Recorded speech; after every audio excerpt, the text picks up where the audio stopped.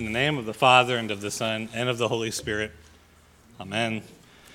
Well, over the next few weeks of the season of Epiphany, we turn our attention to St. Paul's first letter to the Corinthians.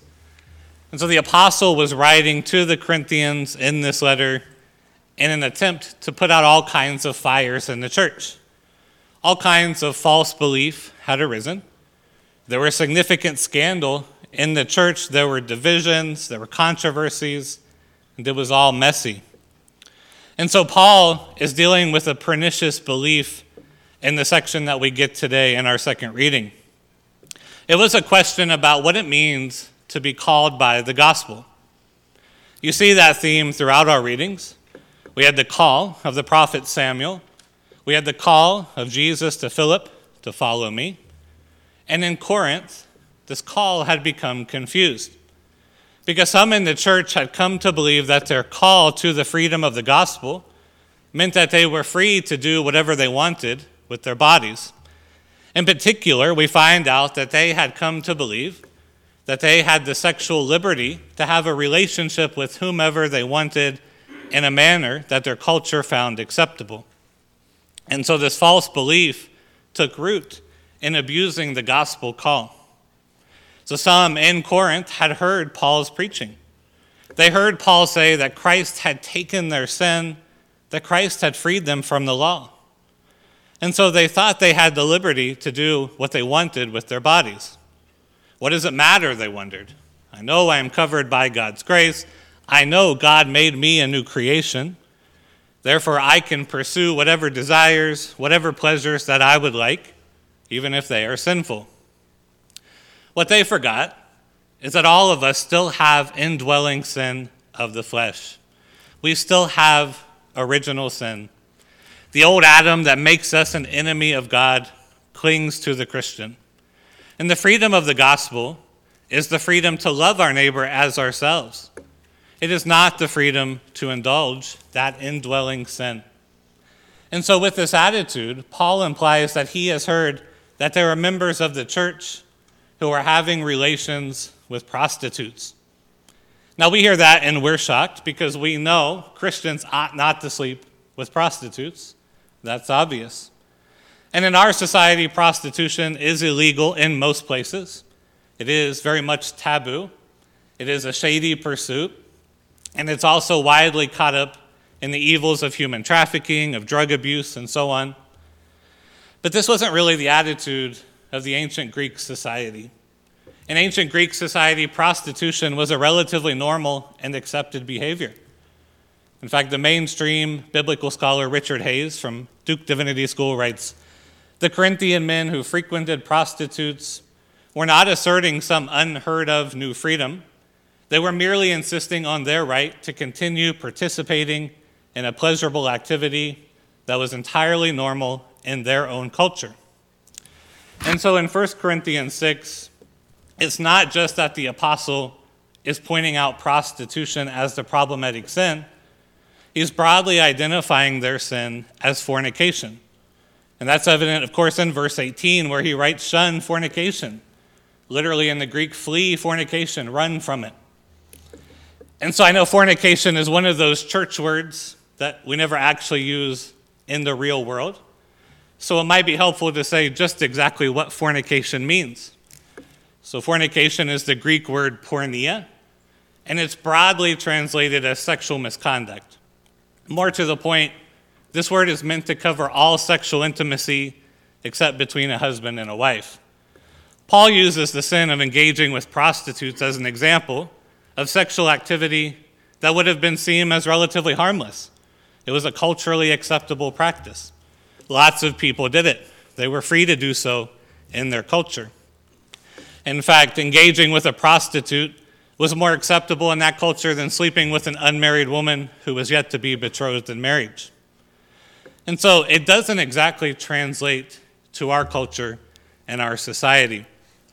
So when you hear that word fornication here and elsewhere in St. Paul, you ought to think of sexual activity outside of marriage of a man and a woman.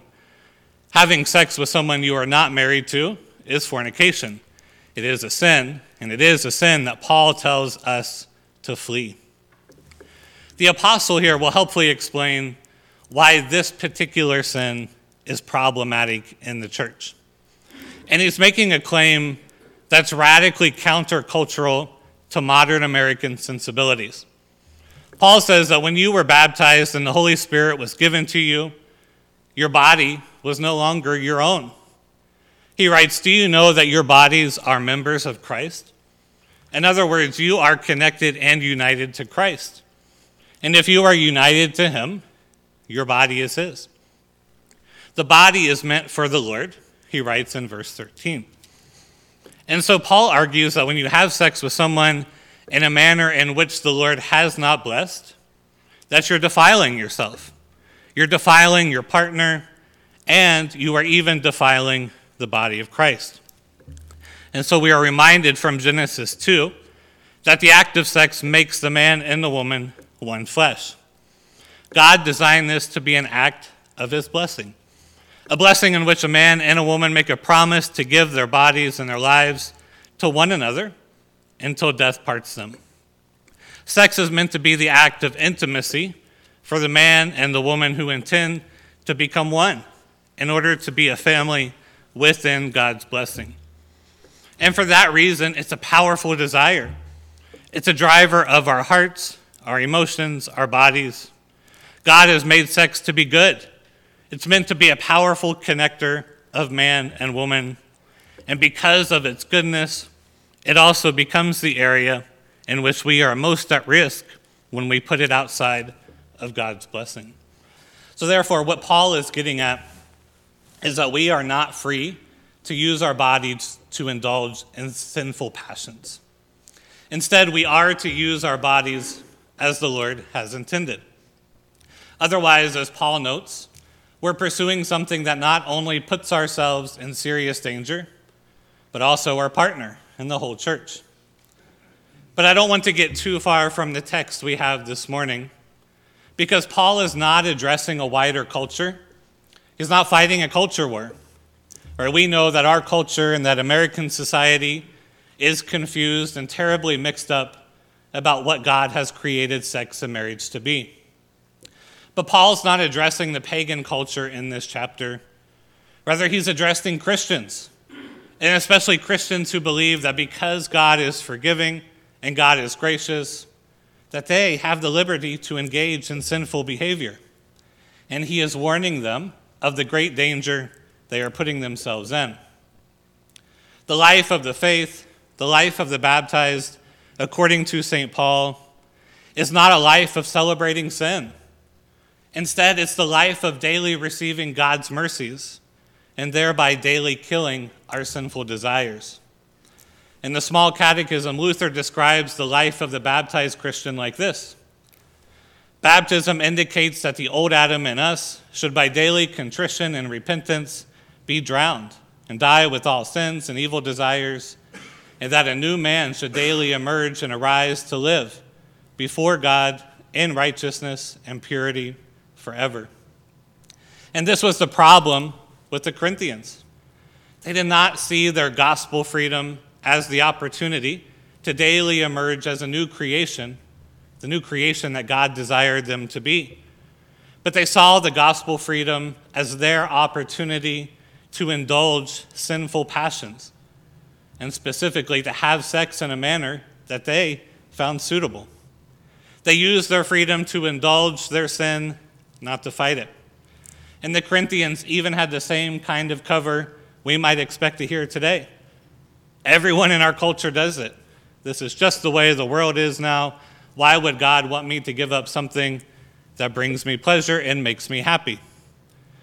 And so we want to listen to St. Paul's warning, right? And we can listen even to Martin Luther's warning, who on this passage wrote, "It is our duty to teach men to purge out the old leaven. We must tell them that they are not Christians, but devoid of the faith, when they yield to the wantonness of the flesh and persevere in sin against the warning of the conscience. We should teach that such sins are so much more vicious when they're practiced under the name of the gospel, for that is blaspheming the name of Christ and of the gospel."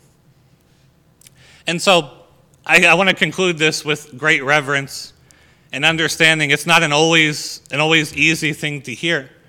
But if you're a Christian who is engaging in sexual sin, if you have a sexual relationship with someone outside of marriage, it's time to flee from it, as St. Paul says. Don't use your liberty in Christ to excuse sinful desires. If you're indulging your indwelling sin proudly, if you're proud of your lust, if it's something that you're finding comfort in, then the Word tells us it's time to flee. And just because the culture overlooks it, and just because we don't live in an age that names sin for what it is, does not mean that we are free as Christians to indulge in it. Flee from sin, as St. Paul warns. But more important than fleeing from sin is fleeing to Christ. If your conscience is burdened, if there's part of you that knows you come under the condemnation of Scripture, I want you to listen to me carefully, because by the authority of Jesus Christ and in his stead and for his sake, your sins are forgiven. You are a new creation. You are a temple of the Holy Spirit. You are now one who lives to the glory of God. Put your faith in him who has taken your sin from you. Amen.